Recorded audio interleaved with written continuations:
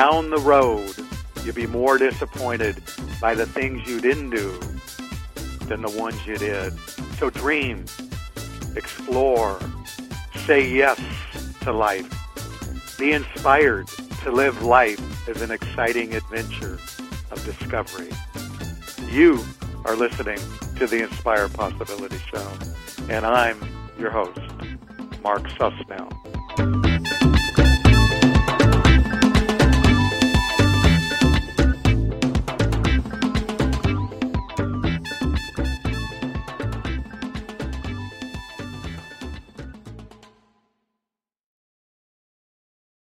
Hey, everybody. Welcome to the Inspire Possibility Show.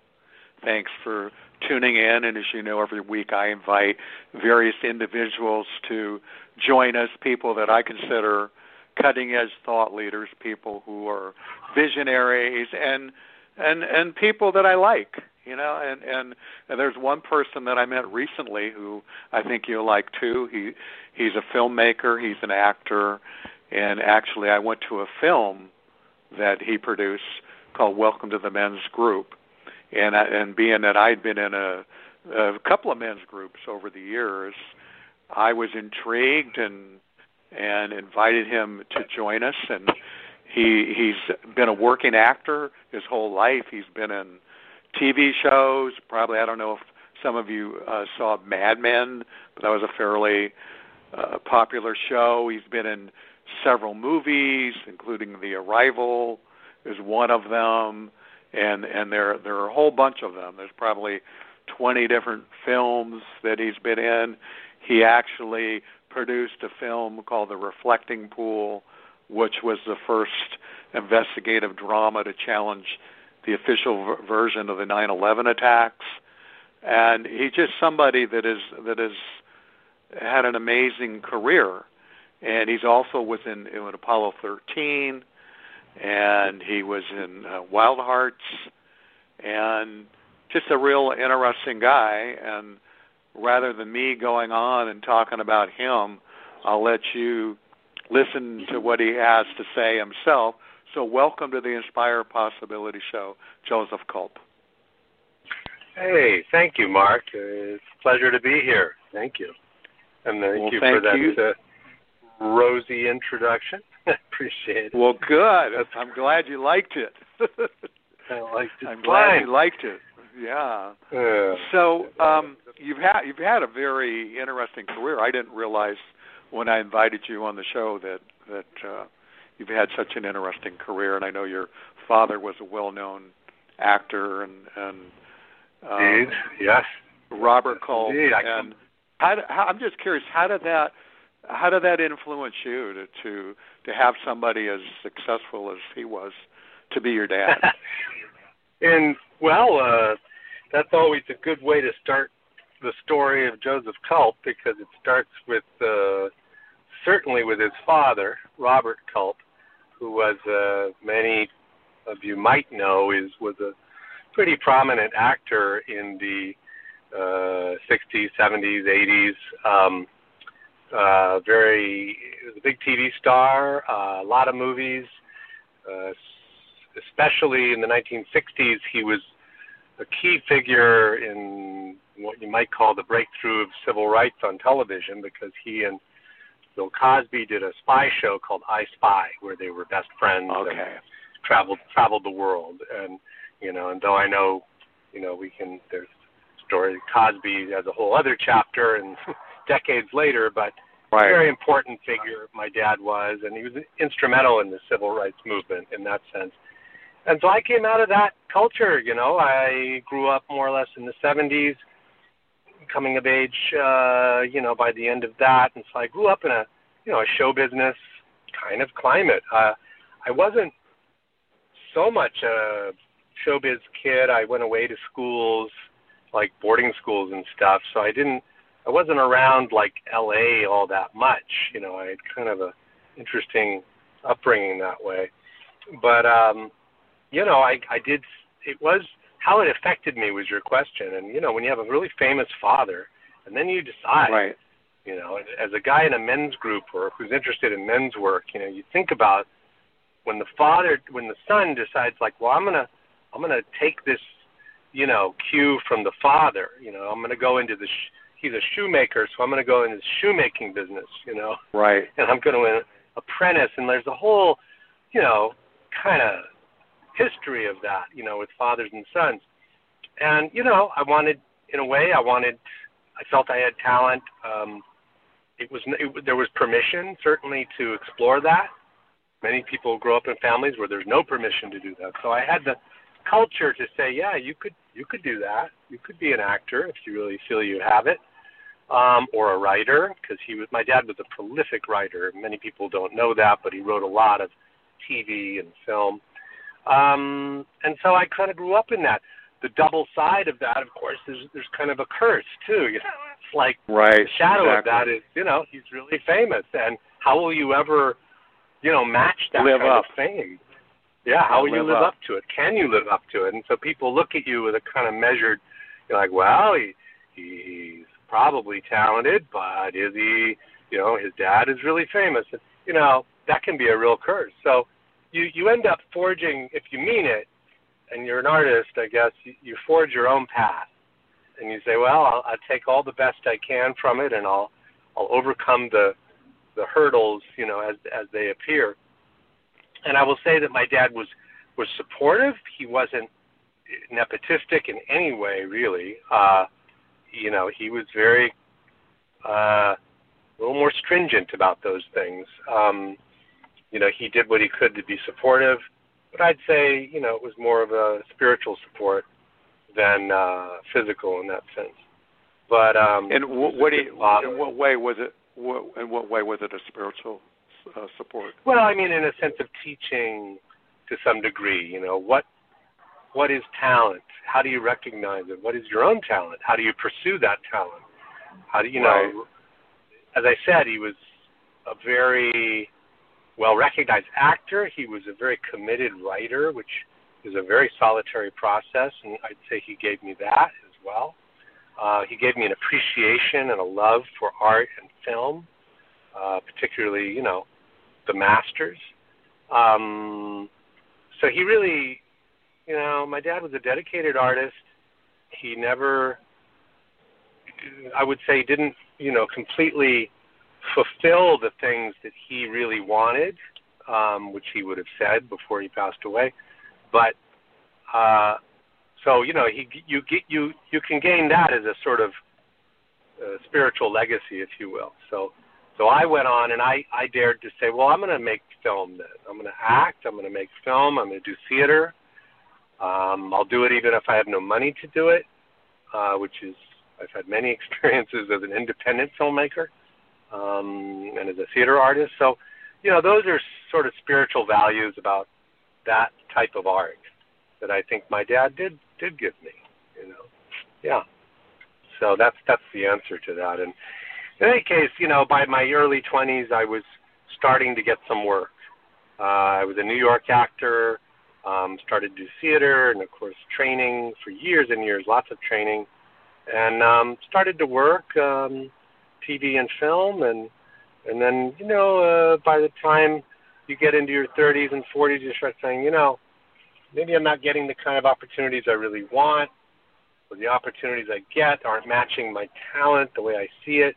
So I got to start making stuff. Right. And I think a lot of us doing that. You know what I mean? A lot of us get to that point in our lives where we feel we're not being fulfilled, and we have to. Exactly. We start to question, well, what's missing, and how can I find that? I mean, I went through that myself, So you go through that period of, hey, how can I really satisfy this missing piece or go in that direction? And so you started making films, right?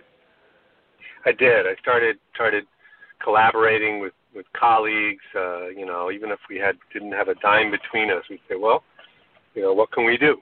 I certainly know how to put on a play and direct it and get theater up.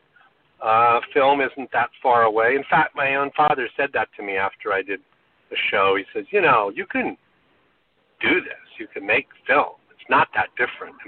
In fact, putting on a theatrical production can be, even more headaches than making a film. So I started to venture out, and the first one I did, I produced and starred in with my friend Maria Geist directed. It was an adaptation of a very famous Norwegian novel called Hunger, which was a famous existentialist novel in the late 1890s by Knut Hamsun. And we made that guerrilla style on the streets of Hollywood. It's about a writer who's basically starving, but is dedicated to writing. And it's kind of a comedy, kind of an existentialist drama. And we did that. Took us, quite some time to complete it.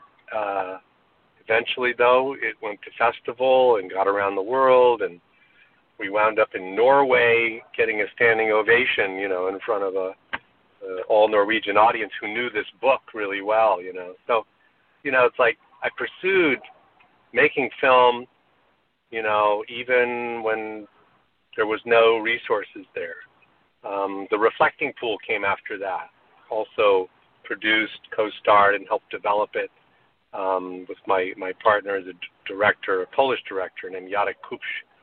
And Jacek and I and his wife Jody, the three of us made that film. It took us about 2-3 years, and it really got around. It's the first, you said in the very beginning, it's a 9/11 drama. It's a drama that shows how the investigation of 9/11 was mediocre at best, and certainly did not include all the facts, and is cause for great speculation on how 9/11 really happened.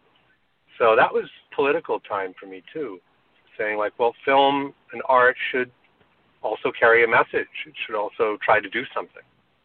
And in a way, that leads into eventually my work on Welcome to the Men's Group, which we could talk more about. So you get to that point to where you're looking for more meaning in your life, more significance, and you then it leads you to the film. But what was going on before you did the film Welcome to the Men's Group? What was going on? Did you start to question who you were as a man, or what it means to? It's interesting. I like to sing and play the piano, and one of the songs I play is by Nina Simone. I wish I knew how it would feel to be free, and there's if I get the verse right, there's a verse where I wish I could share all the love in my heart. I'll share all the love in my heart, and I wish you knew, and I wish you knew what it would mean to be me, and then all men would be free. And it is this idea of being a man and to how do we really express ourselves and be providers, and just all the complexities of being providers, being sensitive at the same time. So, and we start to do work on that about ourselves. And so you go ahead and I just in your story, and again I mentioned about you came up with walking in your shoes, body men process for transpersonal growth, right? And you said a lot of life coaches and therapists use this method. So in your story, did that come before the film? Yeah. So now you're bringing up sort of the other passion of my life. Well, that's good. And that is, yeah. So there's a passion about creating and performing and telling stories. Another passion, it turns out, is a kind of spiritual personal development. And I was lucky to have another father figure at one point. He's passed away now, but he was certainly a spiritual father, a mentor, named John Cogswell. He was a clinical psychologist for many, many years, over 40 years in Los Angeles. He had trained traditionally, though he was sort of in the school with a guy under Carl Rogers. So he's a humanistic psychologist, but he was a practicing Buddhist and very spiritual guy. And I've been attracted to that view of reality, let's say, for many years. And so when I was quite young, I started working with John, and we began to experiment with a technique which we now and have called for many years now walking in your shoes. And walking in your shoes, or for short just walking, is a combination of using the deep empathy that is the gift of the human being, transcendence and empathy, movement, mindfulness, and a kind of deep somatic process work. So by what that means is you have a transpersonal experience of the other. And the other can be another person. It can be a part of yourself. It can be any subject. But initially, we began over 30 years ago now working with just doing these what we call walks of one another. And then we expanded it to working with people in groups, workshops, and eventually in a therapeutic forum. And there's something that's quite extraordinary that happens when you say, for instance, I would say, I am now Mark. I am now you. And I don't try to imitate you because I don't even really know you, but I tune in to my body's intelligence. Let's call it the native intuition of the body. And I start to receive a kind of, certain messages, feelings, felt sense, impulses, things that arrive in my body that are Mark. And you trust that experience, and you learn through practice how to let it unfold. And I become like kind of an empathic mirror to Mark. And things may come up, tensions, gifts, obstacles, things in my psychological awareness, how I see the world. And this has a kind of empowering effect on Mark, who has asked Joseph to walk for him. And so there is a kind of, some people say it's a form of almost like personal channeling, if you will. Or psychodrama. We don't use, it has roots in psychodrama, but it's even more immediate because there's no there's no intellectual process, but it's not relying on cognitive function. It's relying on a deep intuition and how it manifests organically in the body. So it's quite extraordinary. If you want, people can get more information if they go to my Walking in Your Shoes website. And it grew over the years to be a viable technique, both for psychologists, coaches. Certainly I took it into my theater work and working with actors and directors and writers. And now, 25 years later, I do workshops in multiple countries, teaching people how to facilitate this empathic work. I think there's a lot of other modalities out there that grew along the same timeline that are similar. Constellation work, for instance, systemic constellation. Certainly Gestalt therapy has some roots in this. Body-centered psychotherapy. What's the one that for trauma work, somatic experiencing of Peter Levine. All of these combine in a certain way in the walking technique. And walking, it's very important that it uses movement to engender awareness, to get more consciousness. The movement is kind of a treat. What's interesting is you're right now talking about walking, and I'm listening to you, and I'm walking. I have my headset on.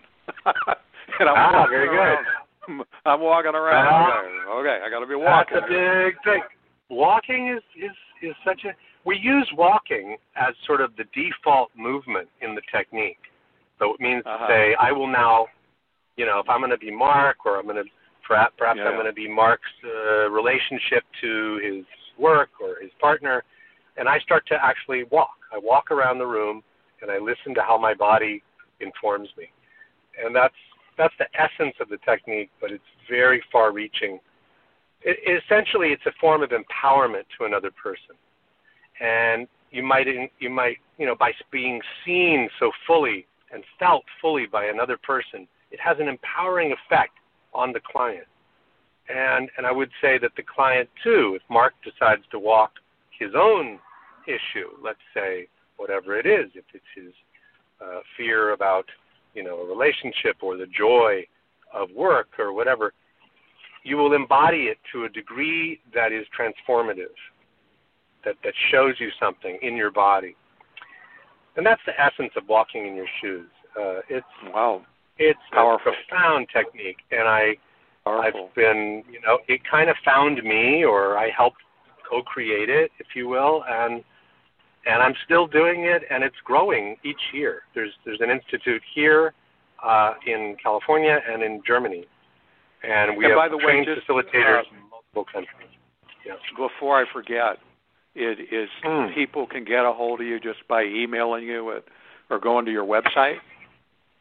Oh, definitely, yeah. You can. I'm very reachable through the Walking in Your Shoes Institute website or josephculp.com. You can always go. I have a .com, of course. But all of this, let's get into the group, the men's group, because we're running out of time here. I want to make sure we. 5 minutes. Let me just.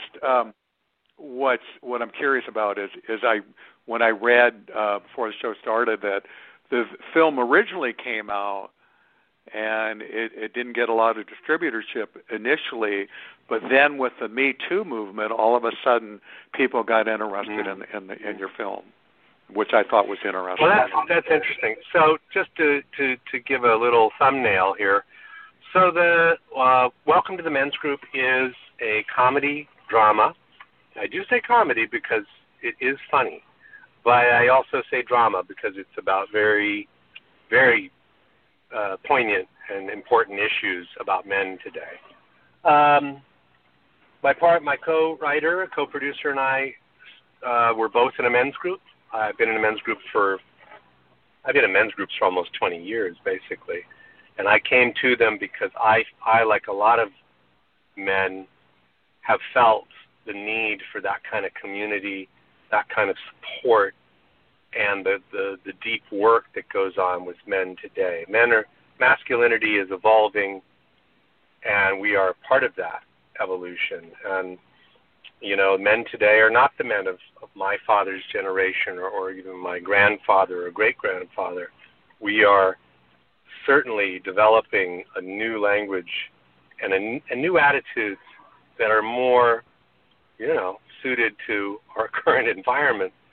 Right. The Me Too movement, which exploded in the last year, is evidence of that. And men's work has been going on for, as Warren Farrell, knows, for probably over 40 years now. But in the last 20 plus years, it's really accelerated. It got marginalized for a while by the media because they were very afraid of it and they made fun of it. But that's changed, and men's groups are a powerful resource for men today. And so I decided to finally make a film about it with my co-writer. And we said, it's not a documentary. It's about some men who meet on a given day to do this kind of consciousness work with each other. But it's a drama. It's a piece of entertainment. So we watch these 8 men talk about themselves and their issues, but it also, a lot of conflict comes up and they have to deal with some very difficult things. And it gets a bit chaotic and goes off the rails, so you get to see the sort of, we celebrate the noble and absurd aspects of men. So, right. Because we have a certain absurdity to the whole thing too, our extreme feelings, all of that. And how do we become, how do we be authentic? That's really what it's really about. Men being authentic, which means open to their fears, their vulnerability, their strength, their gift, and, their relationship to each other. And that's what the film's really about. And I invite everybody to take a look. It's out on Amazon and various platforms now. And I'd say, yes, I think it's more relevant now, it was finished in like 2016, and I did a lot of festivals and stuff, a lot of screenings. But then when Me Too happened, it's like, yeah, this is the men are over here saying, how are we going to be? How are we going to do this? How are we going to be better men? How do we be real without hurting other people? And that's what the movie's about. It has some amazing actors in it. It's a compelling roller coaster of emotion, and I think it's well worth the view. I hope people will go check it out. I enjoyed it a lot, and it was in Marin. It was all of a sudden the word got around, and when I went to the film, I couldn't believe the number of people I knew there. I knew half the people in the audience. Yeah. Big screen. Yeah. So awesome. So the film now is on Amazon Prime. Is where people can see it. Yes, they can see Amazon Prime, Google Play, iTunes. I think it's on many in-demand networks, which is some cable systems, so you can call it up there. And please go check it out. It's quite an intriguing film, and not one that you'll. I think there's no film quite like it, to be honest. It's great. And that's saying a lot. Yeah. It's unique. If you want to see men really, the inner life of men, and them really tackle questions that all men tackle, and women out there have supported this film. They love this film. It is not misogynist. It is absolutely getting into the nitty-gritty of males being intimate, and that's something that all women are really interested in seeing, and feeling more intimacy with men. So, yeah, welcome to the men's group. I'm very proud of this piece, and right now, the future, we're trying to even get it mounted as a series, because I think it would be a tremendous great series. Weekly series. Yeah. Yeah, great series. Really do a lot of stories. Yeah. Well, what I like to do is near the end of the show, is there are a few questions I like to ask my guest, and being that this is the Inspire Possibility Show, what gives you hope right now? I mean, the world is kind of chaotic, but I think in a lot of ways it's always been chaotic. And of course. So what gives I mean, I have a perspective. I remember Nixon and things like that, and assassinations, but in all of it, I would say, what gives you hope? Well, what gives me hope? When I feel hopeless sometimes, and even verging on a kind of defeat, I think we all have that moment, Like, sure. how do we even keep trying, Politically, many of us feel just completely ignored. Like, am I just crazy here, How do these attitudes keep? Why aren't things changing the way we know they should? All of that, and so I don't know. I think what gives me hope. I mean, somebody said, I'm very cynical. Not me, but they were talking about themselves, because things are really going, environmentally, politically, blah blah blah. But I do look at, there's a lot of people out there, particularly young people, with all they're facing, who are motivated, who are engaging in the problem, whether it's politically, environmentally, educationally. I have two kids that are young adults now, and I believe that they will step up in one way or the other, and I think there's a lot of hope there. But for me personally, my hope comes from going back to the moment, and I really mean that. I mean, when I do the walking in your shoes work, or engage people in a creative way, I'm in the moment very fully, and that's where everything is happening. It's like Thich Nhat Hanh, the great Buddhist who's about to pass away, said, life is only in the present moment. It's only here. It's only in this moment that you and I are communicating where life is really happening. And if we go to that and really are mindful on it, I think there's a lot of hope. There's life. There's aliveness. There's possibility. There's change. So I don't know. I hope I'm not getting out with some sort of new age answer there, but I really no. Feel but I it's just interesting to hear your perspective and about being in the moment, being in the now, as much as you can, and then to have a vision for the future.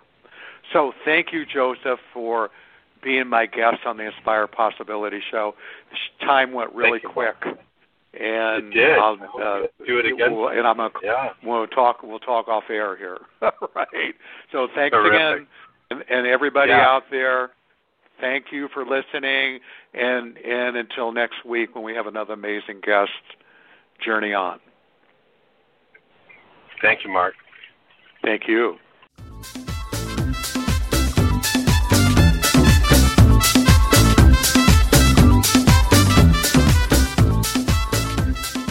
Thanks for listening. I hope you feel inspired to take the next step in your life. And if you haven't already, please take the time to visit my website at inspirepossibility.com and discover the various services and products we offer that could just very well change your life.